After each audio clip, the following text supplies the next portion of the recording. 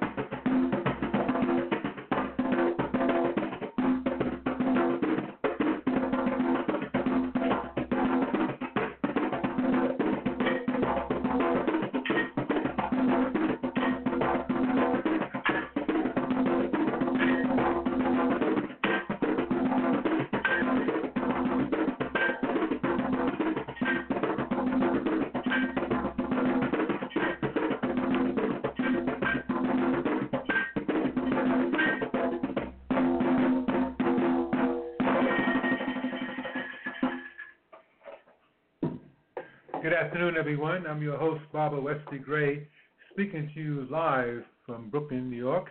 This is the 23rd of April, 2017, and again, we welcome you to our show. It's really a pleasure to have you join us this afternoon. Over in our neck of the woods, we have a little sunshine. We hope the same thing over in your neck of the woods.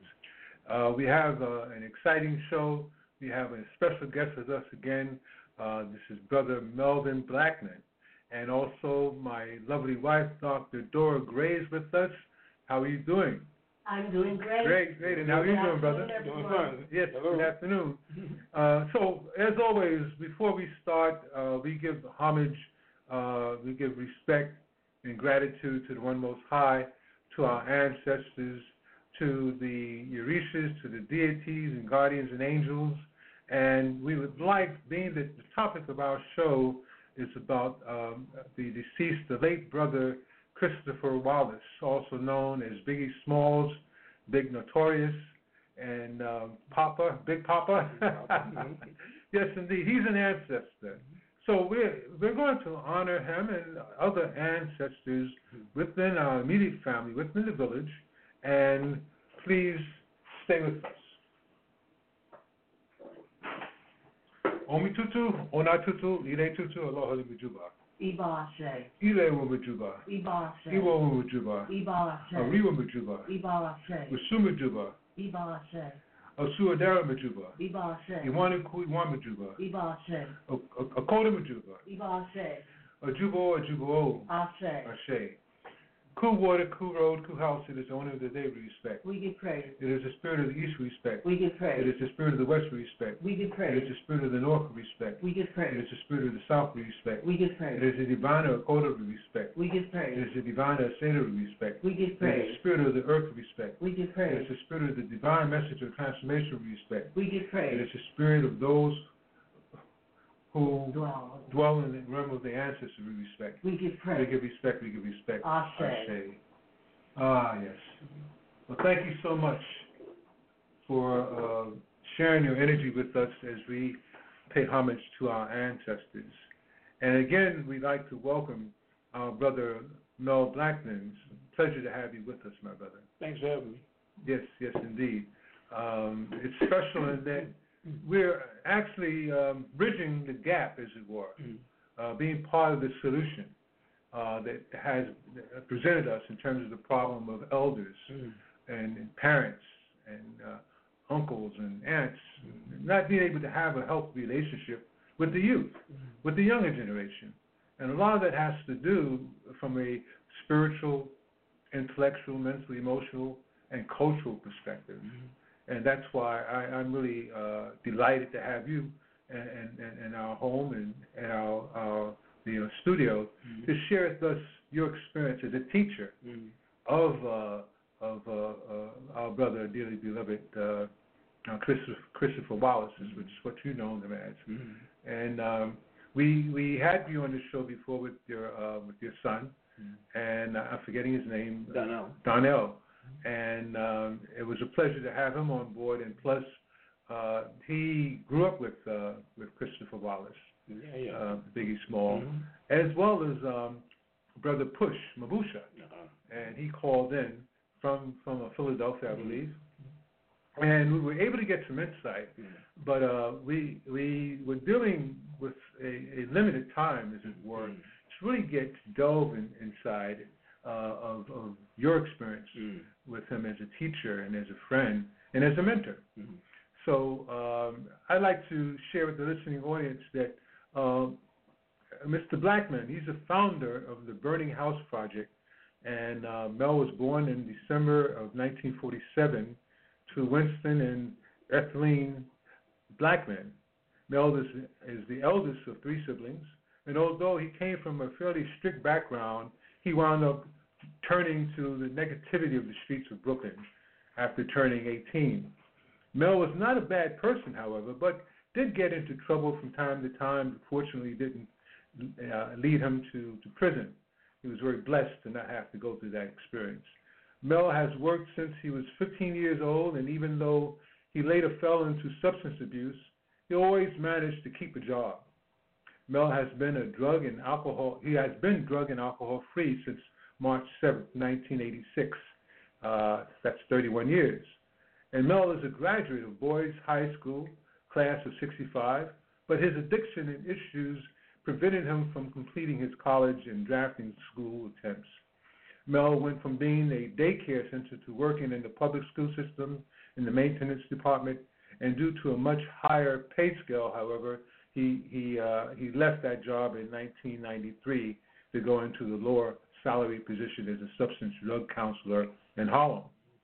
Mel retired in 2013 after 20 years in the field, and he now spends his time bringing the focus of the Burning House Project to prisons and community-based venues as well. Some of Mel's accomplishments in his sober life are as follows. That's author of Crises in Urban Black America, The Enemy We Choose Not to See, a very great book that I highly recommend to you, those of you who are listening. He's also the author of a drug prevention book for parents of preteens, You're Not My Friend, which is the title. Also, he's an author of a comedy play titled Feet, and the author of a substance abuse booklet titled Played, as well as the psychodrama of the same title. He's also a U.S. patent holder, trademark holder, and owner of multiple copyrights, and part of the worldwide exhibit Inventions in Black, and many more accomplishments. So, needless to say, you've been very busy for your years on this planet. Yeah.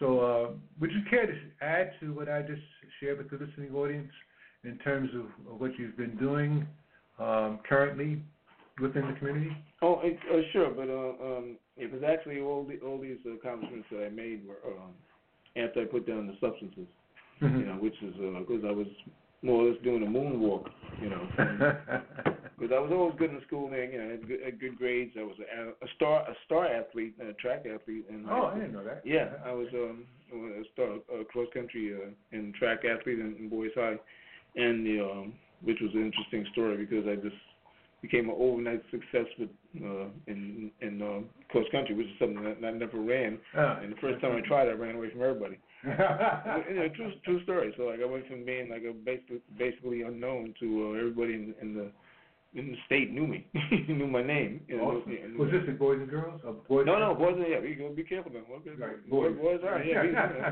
we don't do that. That was a Freudian slip there. Yeah, back in those days. But I found out something in research when it comes to boys, because originally I found out there was a boys and girls high first, many years ago. I mean, like, back in the 30s or something like that, right? There was a Boys and Girls. I think it was in Manhattan, and then they said, there's too much distraction between the sexes, so they, it went to this specialty school, so to speak. Mm-hmm. So they broke it up, and they made a boys' high school and a girls' high school. Mm-hmm. And as you know, boys' high school was on Marcy Avenue, 832, I think is the address. Mm-hmm. And girls' high school is on Nostrand Avenue, in between Macon and Halsey, I think it is, right? Yeah, in between Macon and Halsey. Right. But then, while I was in high school, from 62 to 65, they were always talking about building this brand new high school. Yes. And when I graduated in 65, still no brand new high school. So years later, I think they built boys and girls high school in the 70s or something like that. But I was long gone, Mm-hmm. So so that's where it is. So, but like I said, it was interesting to find out that it started out as a boys and girls high school combined. I can't remember, like anybody could Google it and find out when it was. I think it's back in the 30s or something like that, Right. But as you and I know, boys and girls high school was two separate buildings. Yes. But that's basically about that. But as far as like I said, all the things I've accomplished, is so once I put down the drugs, because I was doing fine, until I picked up the alcohol first, and then all this is after I graduated. And like I said, as you was telling the audience, after I turned 18, because I graduated at 17, mm-hmm. But after I turned 18, I'm a man now. I'm smelling myself, so like I'm drinking and hanging out and doing all kinds of stuff like that, right? So, but I got stuck on stupid basically from 18 to 38 when I put down the drugs. Mm-hmm. I mean, but I was always like functioning, so to speak, mm-hmm. But outwardly, but which is what many of us would do. Yeah. We learned how to be slick enough. To keep it camouflaged. Right. Yeah. I was cool. I was so cool. I was out slicking myself. But as a matter of fact, I was so cool that I used to envy people later in the gutter because that's the way I felt.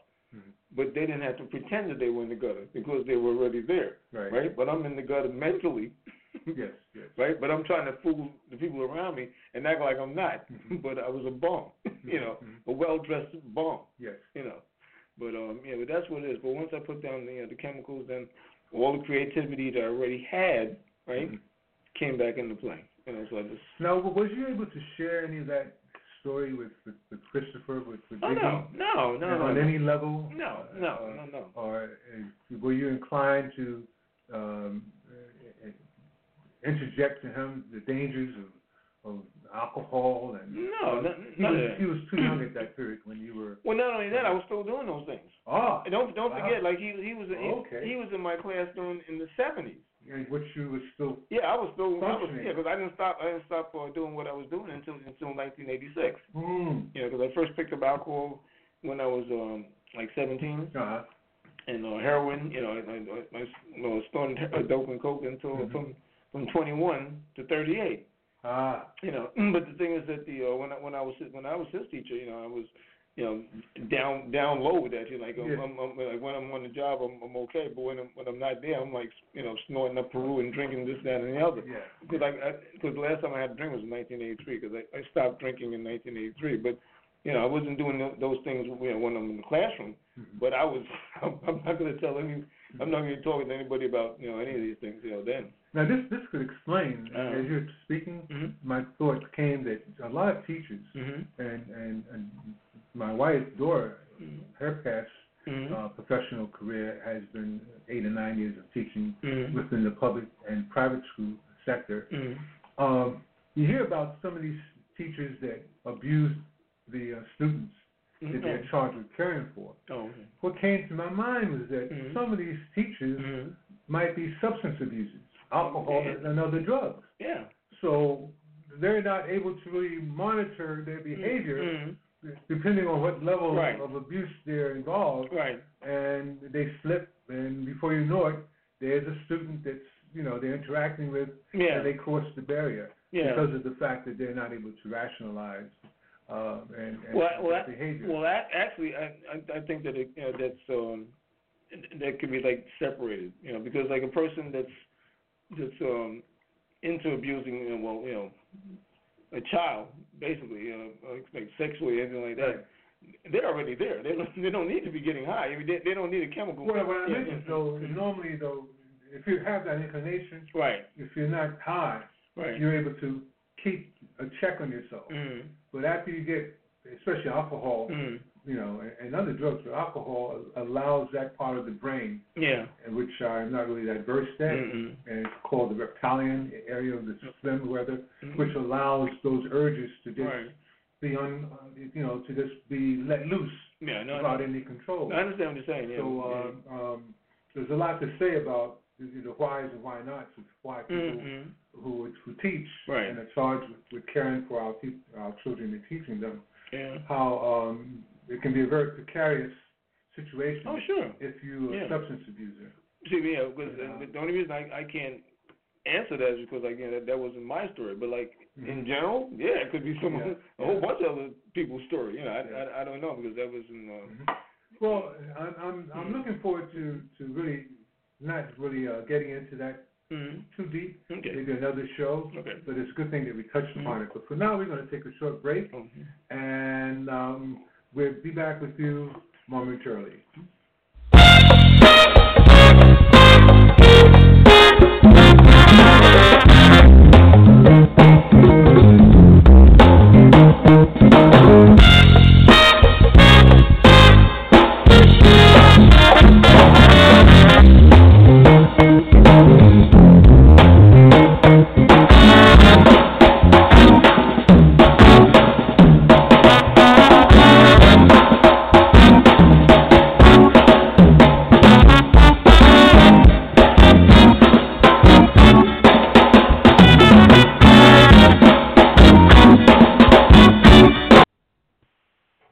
Okay.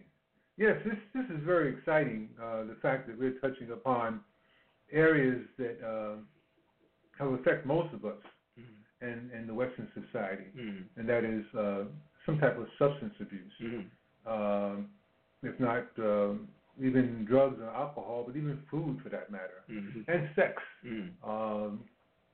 and spiritual, emotional abuse, etc. One of the things I as a drummer and as a jazz musician, I just found out that jazz had an input in Christopher's life. Yeah.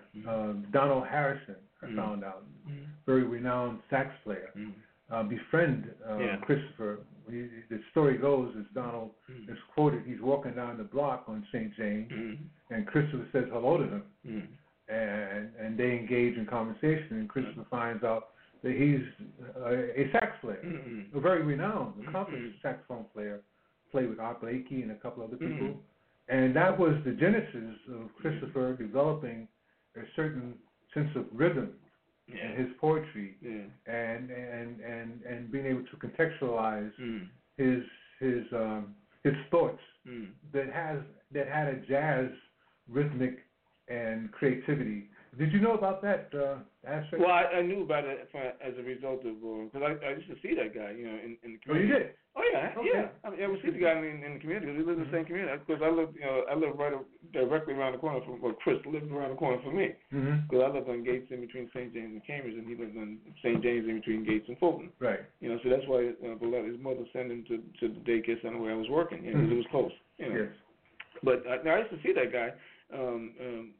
But I didn't know there was any connection until a video that we had both of us have to be in. And I said, "Oh, that's that guy." That I just see, walking in, but I didn't know that, but the connection between, with him and Chris until I saw that, So, but I could see that. But the thing about Chris that I remember, because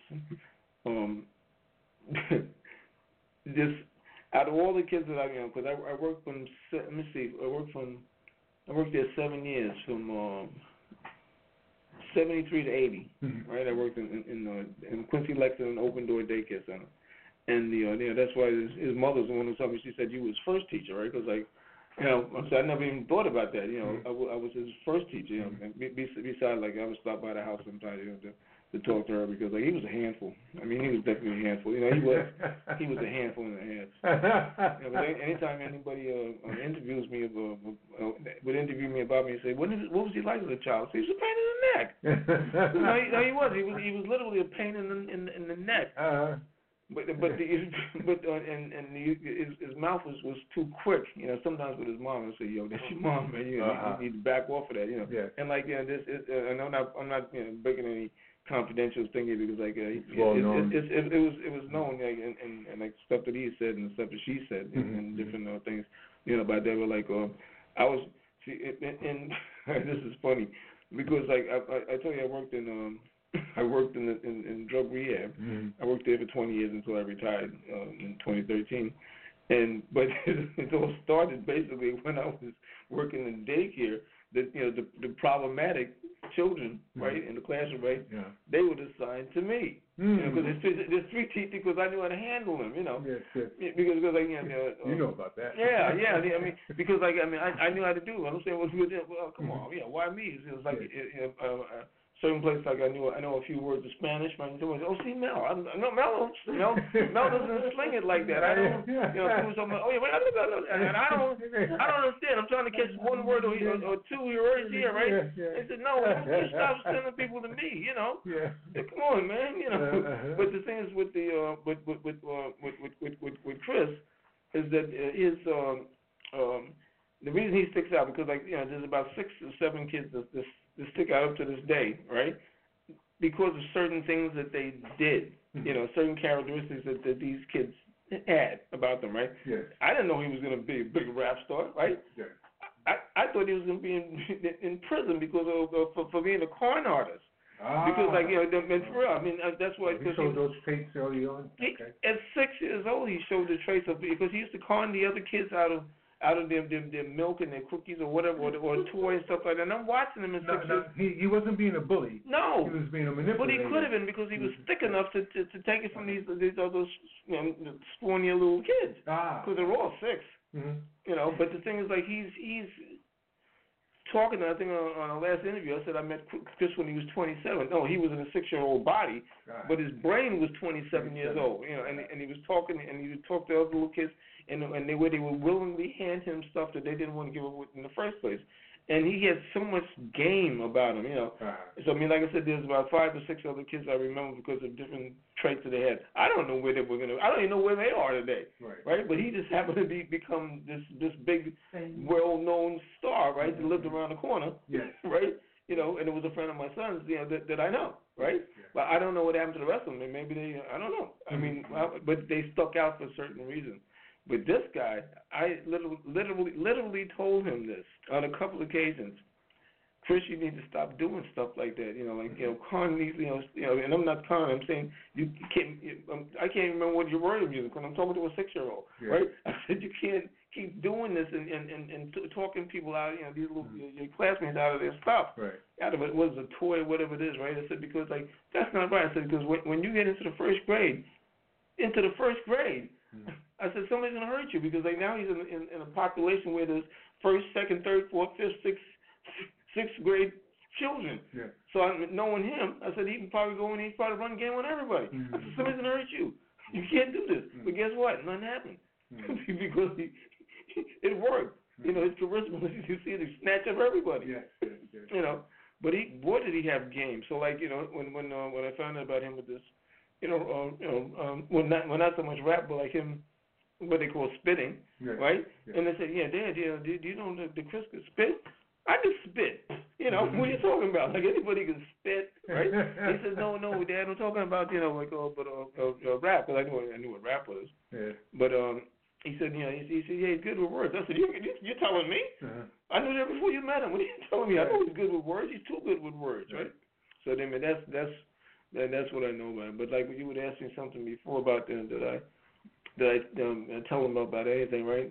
I didn't. That's why one of people interviewed me and asked me like, when he was a kid, did he have any special interest in music? And I was like, nothing more than any other kid that I know, right? I said, but what I do remember, because I'm not, see, somebody else might tell you, yeah, I noticed something in that kid. And I sat him down in the daycare center, right? And I sat him down and said, "Hey, listen, son, you know what you got here? You need to cultivate that. That never happened." I spend most of my time keeping an eye on him so he's not conning somebody. Yeah, he had game, all right. So that was no surprise when they said he was good with words. I'm saying, you're telling me? Wow. I must share with you also, Mel, and the listening audience, that earlier today, my wife, she's just so talented, and along with being a teacher, an educator, interfaith minister like myself, a Reiki master, healer, practitioner, and a not just teacher on the cerebral level intellectually, but also a teacher of music. He's taught violin and guitar and voice, bass. Was a director and orchestra leader of a director of a band. She's also a poet. So this morning she had the opportunity of displaying her work to a live audience, and it really touched people that they were in tears. And I'm sure that you're able to do the same thing when you talk to certain people, especially with some of the venues that you go to and you share your life history and the work that you've done. That people get, from their heart. And it's no accident that I feel the ancestors and spirit is always working through us. That I'm fortunate to have a wife who has so much talent, but I'm also touched by her in depth. Her being able to really go into the psyche of us as a people of African descent, specifically. And what was the name of the poem that you read this morning, honey? Wall of Shame. Wall of Shame. Yes. And she actually was the only, 4 or 5 other poets? There were 10 of us. 10 of us. They recited today? Yes. Wow, I didn't see that. So I'm showing my age. No, that shows it was interesting. Time went quickly. Yeah.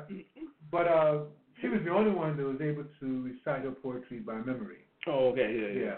And that's a sign of someone who really, hones their craft right. as a person who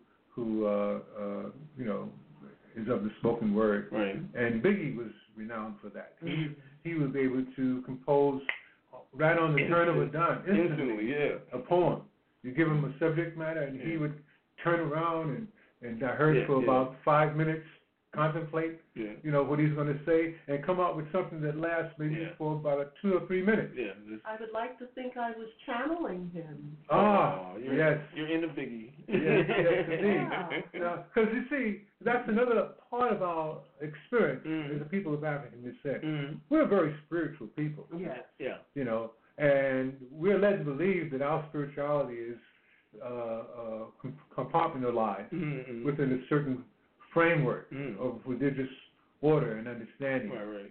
But like my reciting libation, that's something that was taken from us, our ancestors, going back some 400 years plus, where we connected with spirit in a very special way, in a very real way. Right. So there are some of us who realize that we have our ancestors with us at all times. We might call them angels, deities, orishas, and so forth, guardians. But indeed, we even have the word, muse? Yes. Yes. So that muse is really an ancestor also. Absolutely. Would you care to share more thoughts about that? Or, About having a muse? Yes. Well, I believe that we all have a muse. We all have, at least one muse. But I also am not confused that many people are not able to benefit from their muse because they deny it. A muse is not going to say, oh, I'm going to help you with this song, or I'm going to help you with this. It doesn't work that way. You have to be willing to accept and receive whatever the muse is going to do. Otherwise, it's going to sit silent. They're not forceful. They're there to help you, not to tell you what to do. Yeah, okay. Absolutely. That makes sense. So, Mel, I see that you obviously have a muse that you connect with, and I'm sure that your inspiration to write about your life, especially the drug use and so forth, and the asocial behavior, allowed that muse to say, yes, he is speaking truth. Because I think the word is truth also. Love, 2 words, love and truth, has to be prevalent within your psyche in order to allow the muse to come through in a very profound way. Am I all centered there with that thought? Well, that's very possible. I think love and truth would definitely add to that relationship. I'm not sure whether it's mandatory that they exist, but it would certainly enhance that relationship with a muse. Okay. Because from your works, and from what I know about you, that's your part of your persona is truth and love. Absolutely. Love of yourself, which was part of your poem, by the way, also, right? That's right. And I think that in the form of forgiveness. Yes, and you forgave yourself. Oh yeah. Right? Which allowed you to write that particular book. And to do the work that you're doing as a counselor therapist, within the prison system. And that's, I'm sure, a story that you're able to share with those who are being challenged, and them saying, I can listen to him. Yeah. Yes, I can buy his book. I know I'm going to get something from it. Yeah. Which is about to happen to Dora. People are listening to her, and they will be buying her books. And that's the intent, to give people something of value. Something of value. Something of value. It's not to promote myself, or it's not necessarily for entertainment, even though it can be quite entertaining. But that wasn't the focus. I get it totally. Yes. I wrote a poem. It's as a matter of fact, it's been read around the country, maybe around the world. That I went home and wrote it because when I was first working in the.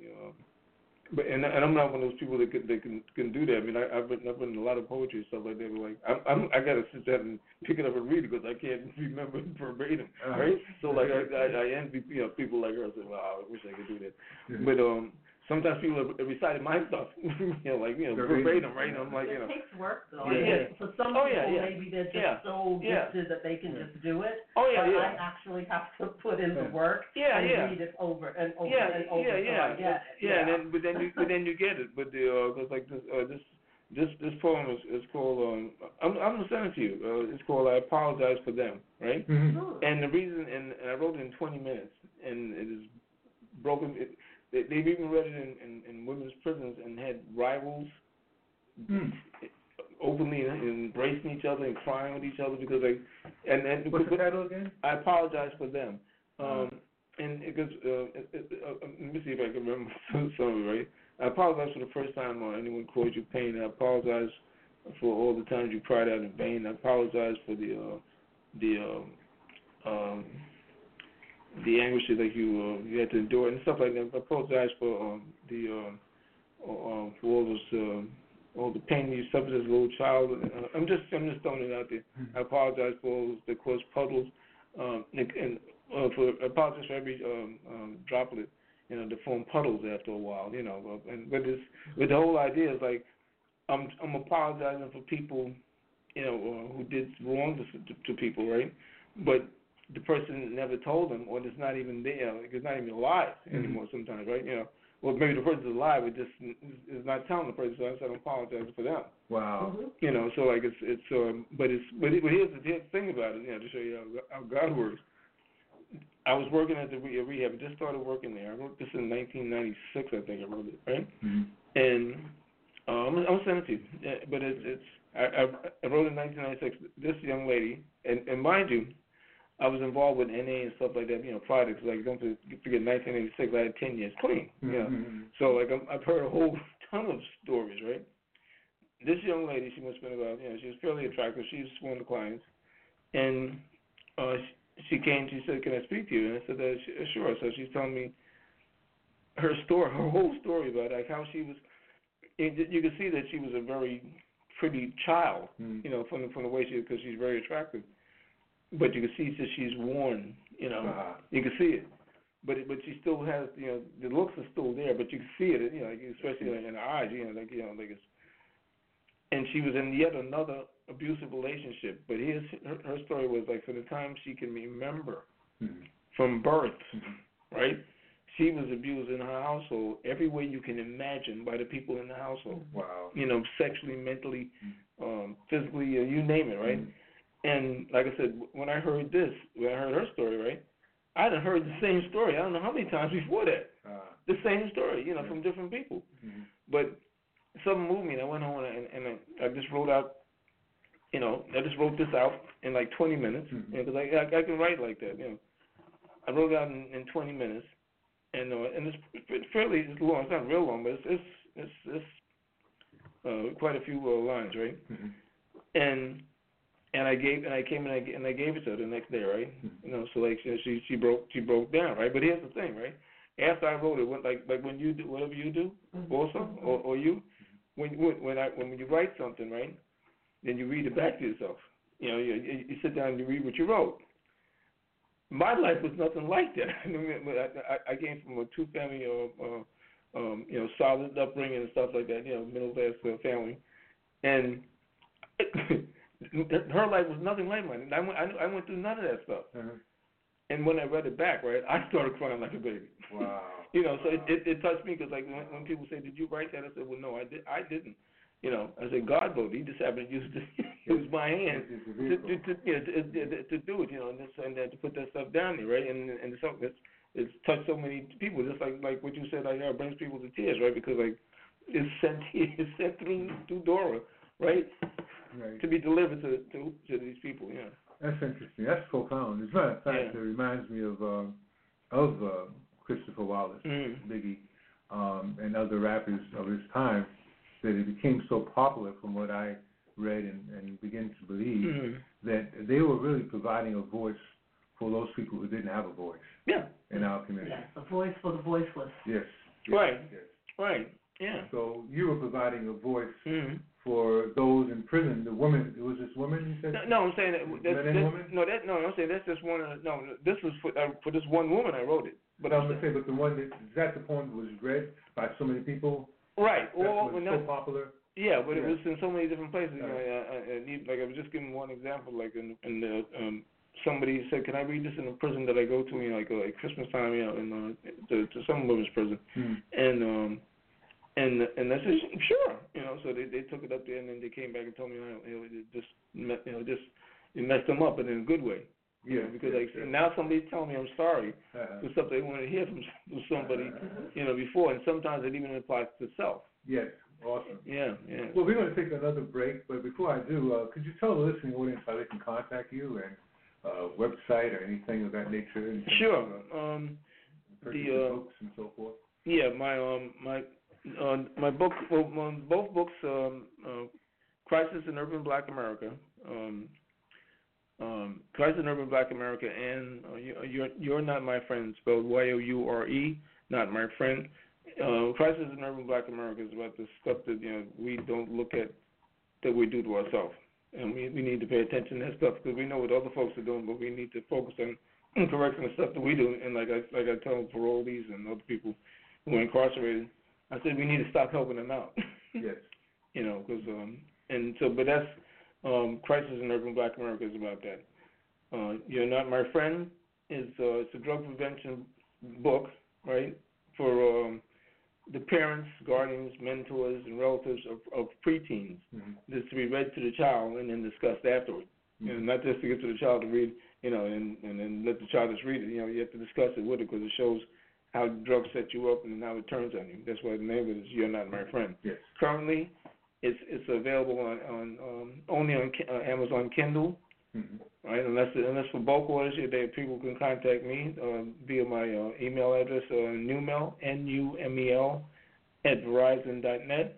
That's Numel @verizon.net, and that's for large orders. But if somebody just wants to order it, either book, they can order it on Kindle through Amazon Kindle, and under those titles, and then you can get them. And you're also available for public speaking. Oh yeah, yeah. I do a lot of speaking of, because I'm trying to get a message across to people, and one of the things, like I said, my main message is like the impact that we have on our little kids by the actions that we do, whether it's improper practices that we have, like making rich people richer, by they keep on buying their overpriced sneakers and stuff like that. Yes. And what about your appearances on like Here and Now and other TV stations? Well, yeah. Well, when I do things like that or a show like yours, it's just mainly to let people know like what's going on, and to basically like wake up and smell the coffee, especially now since that new guy's in the White House. I forget his name. Yes. But that's we need to start. We need to wake up. Yeah. And saying because we know what we're up against, so we need to stop helping them out. Absolutely. Stop helping them out. That's. Do I have a second more? I can say something. Do I have another? Yes, of course. That's why I was telling a group of like I said, I do a lot of presentations to parolees now, right? And I was telling people, I said, do you know why they're spending billions of dollars to build new prisons? Because of the word confidence. They're so confident that we'll keep doing what we do to each other. Yeah. That these prisons are not just for anybody in this room that I'm talking to in a prison or in a parole site. It's for your kids and your kids' kids. Yes. Because like nobody's gonna spend that kind of money on something just for the people in this room. Because 50 years from now, like we'll all be gone. But our kids are there, and our kids are there. But they're so confident that we're gonna keep on giving them the bad examples. That's why they keep building these things. Well, on that note, we're gonna rest on that word example and come back and explore that word. We take a brief break. Okay.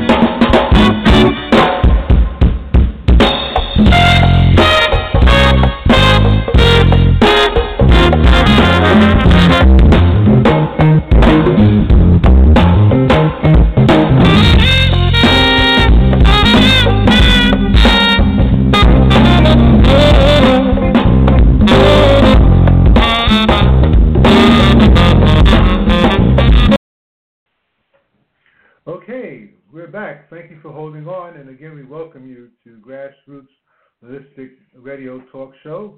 I'm your host, Barbara Wesley Gray, and with me is my wife, Dr. Dora Gray, and our esteemed guest, Brother Mel Blackman.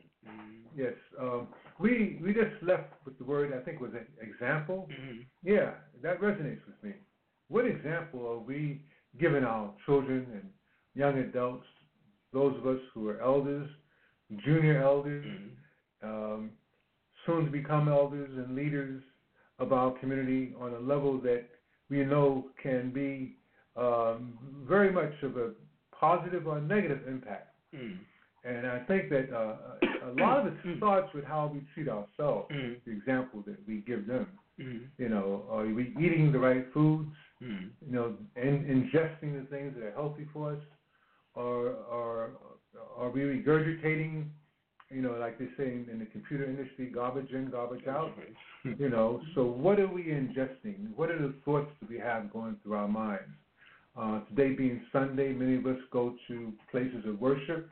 However, when we leave those doors, we go back into reset into doing negative things.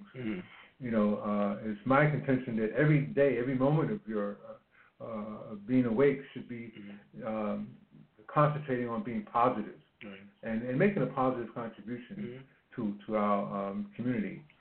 So with you being part of that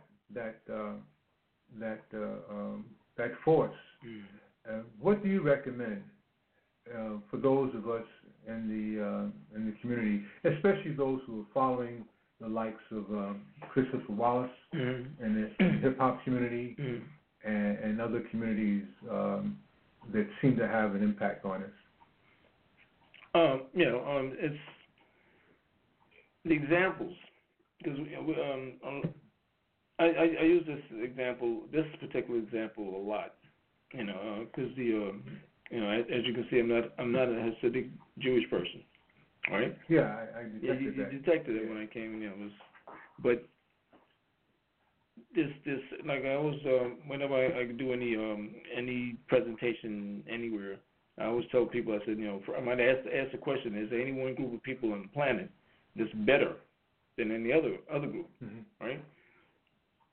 The answer always comes down. Even somebody might have an answer, but mostly people get it. They say, well, no, and they're right, because there's no religious group that's better than any other group of people. There's no cultural group, national group, anything like that that's better than any other group. But there are groups of people that handle their business and their affairs better than other folks. To give an example, like in Crown Heights where I happen to live, there's Civic Jewish community, and then there's the rest of us, right? The Civic Jewish community teach their children how to succeed from birth. The majority of us don't do that. So we have an example. So like they teach them how to do things the right way. They don't teach them how to pay more attention on Air Jordan or True Religion jeans or overpriced clothing or the biggest TV screen, the latest phone, and all of this and on and on and on. They don't teach them how to keep up with the Joneses, right? Which that term is still used. They don't teach them that. They teach them how to build capital, and then when you get to a certain point, you can do what you want with it, right?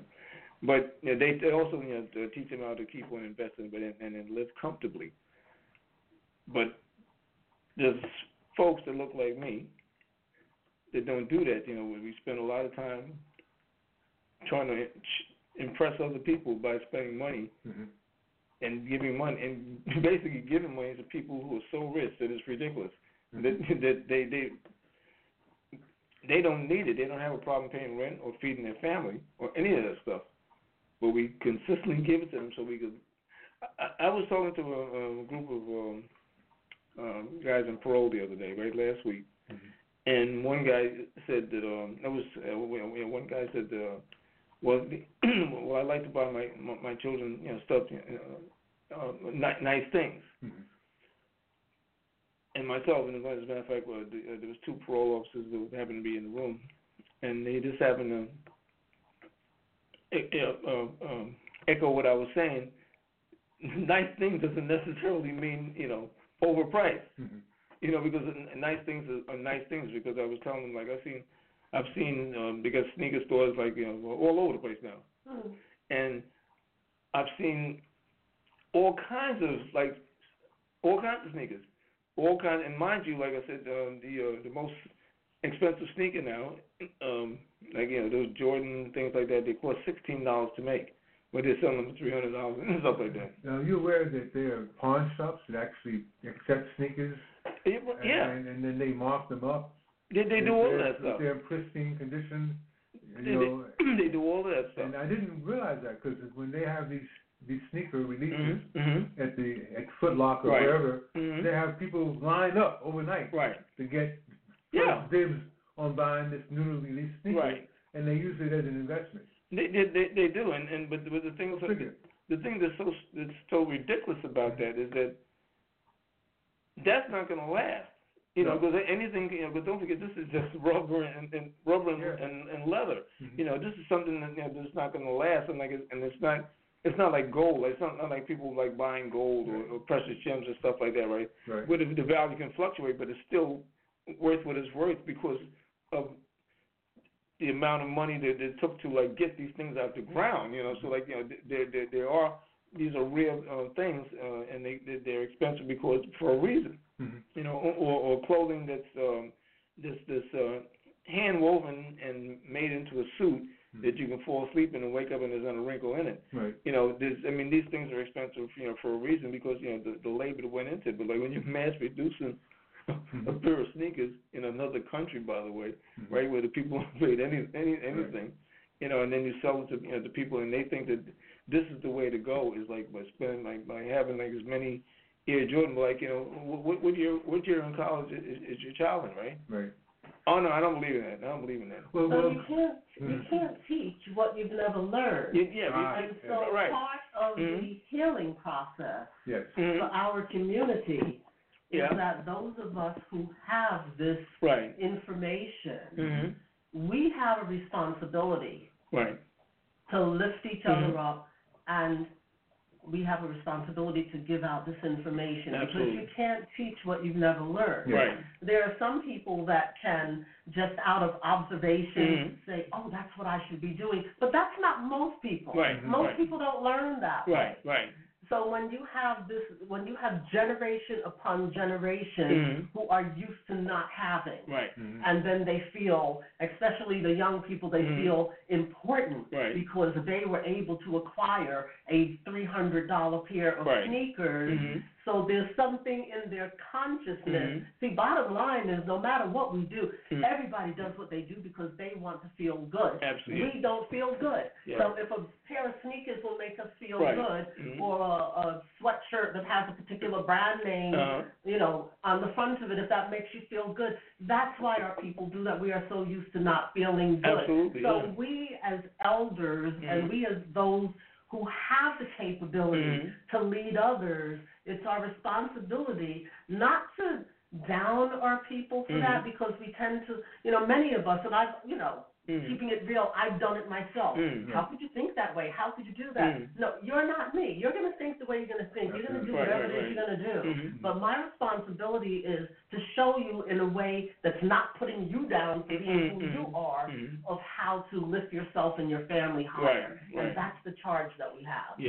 That is the charge that we have. And then when we roundtable it, the brainstorming session looks something like, how do we do this? What ideas do you have? How can we reach, that family? How can we reach that community? What can we give them of value so that we're not making them feel like they're wrong, because they're not wrong. All they're doing is living, and they're doing the best they can. They're not wrong. Because if they could do better, they would have.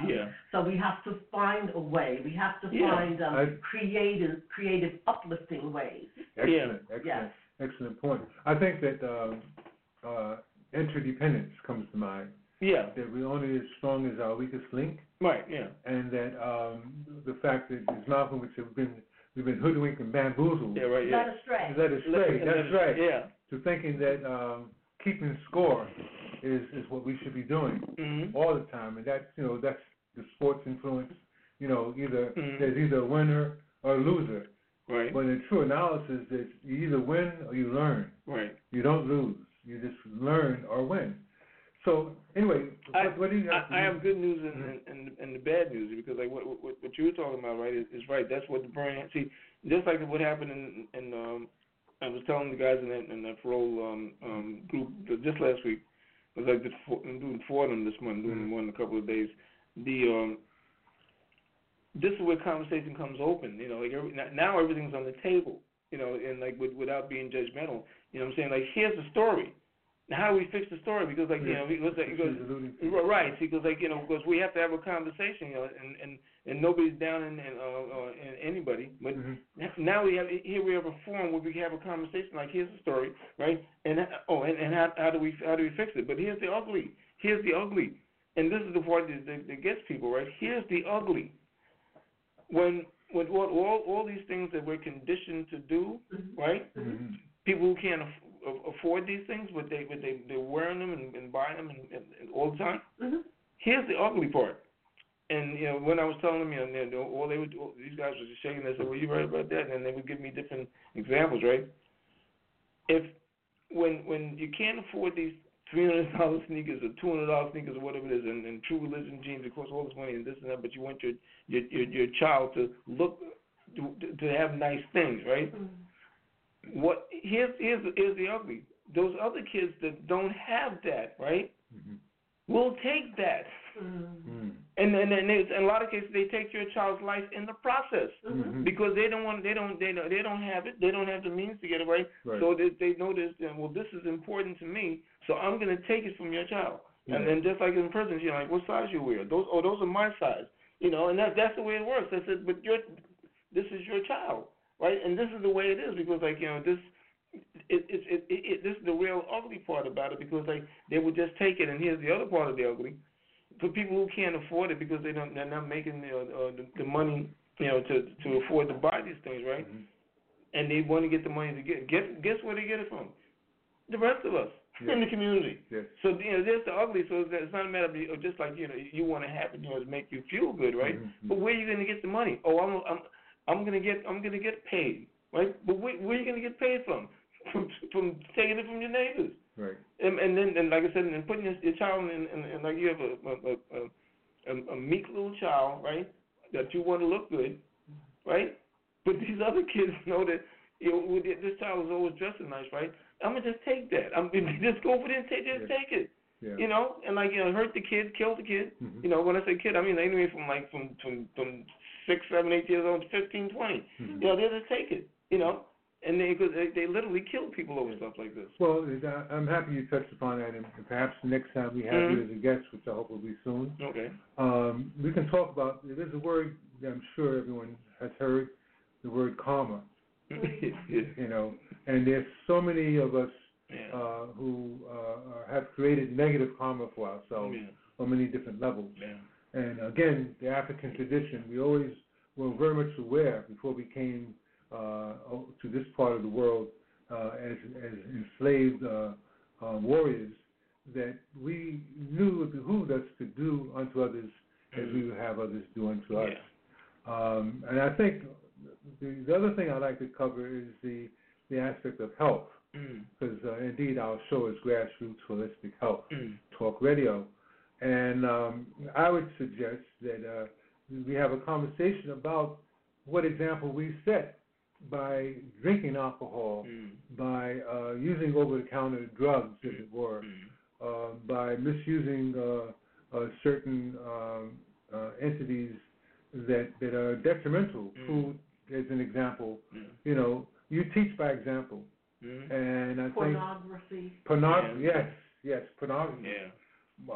We have games, video games. Very violent. Very violent. And what's the term you use? The sign of insanity is repeating. The definition of insanity. Repeating the same thing, looking for different results. Different results. Yes. So it's high time that we start having a wake-up call amongst each other and having positive peer pressure, as it were. Those who know better do better, and nudge those in our circle of influence to do better than they are doing. That's the way it works. So, my brother, I want to thank you so much again. No, thank you for joining us, man. Thank you. Peace, love, and blessings to you. I really appreciate you sharing your time and your wisdom and your life's journey to those of us here in the studio and those of you who are listening.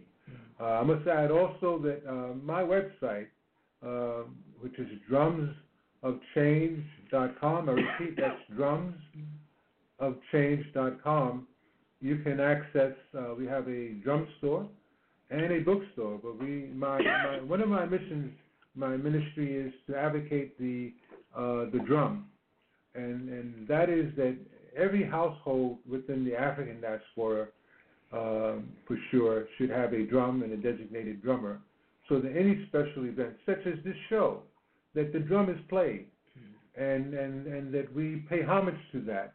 And then also there can be a conversation around the drum, a conversation about our African rituals, our African traditions that were healthy and life-sustaining. So with that in mind, we end the show with giving thanks to the One Most High, to the ancestors, to the Orishas, to the deities, the guardians, and our angels that continue to guide us and protect us. So I say namaste, assalamu alaikum, peace and love, hetep hu, and one love. Until next time, we will be with you next Sunday, and that will be next Sunday at 1 p.m. stay tuned and recommend our show to those in your circle. And, of course, visit our archives. Peace and love to everyone.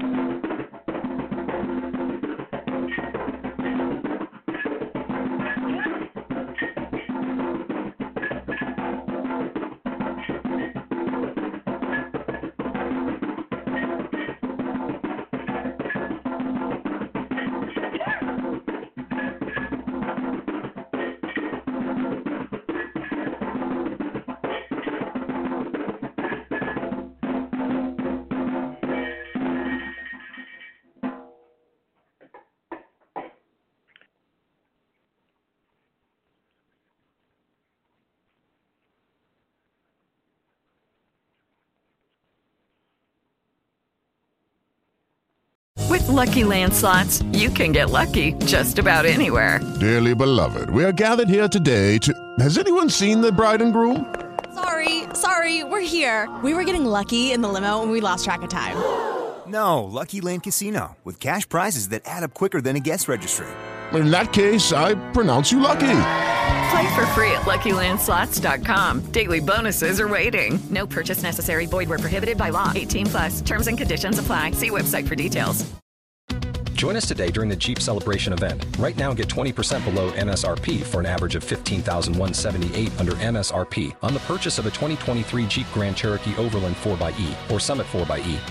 Not compatible with lease offers or with any other consumer incentive offers. $15,178 average based on 20% below average MSRP from all 2023 Grand Cherokee Overland 4xE and Summit 4xE models in dealer stock. Residency restrictions apply. Take retail delivery from dealer stock by 4/1. Jeep is a registered trademark.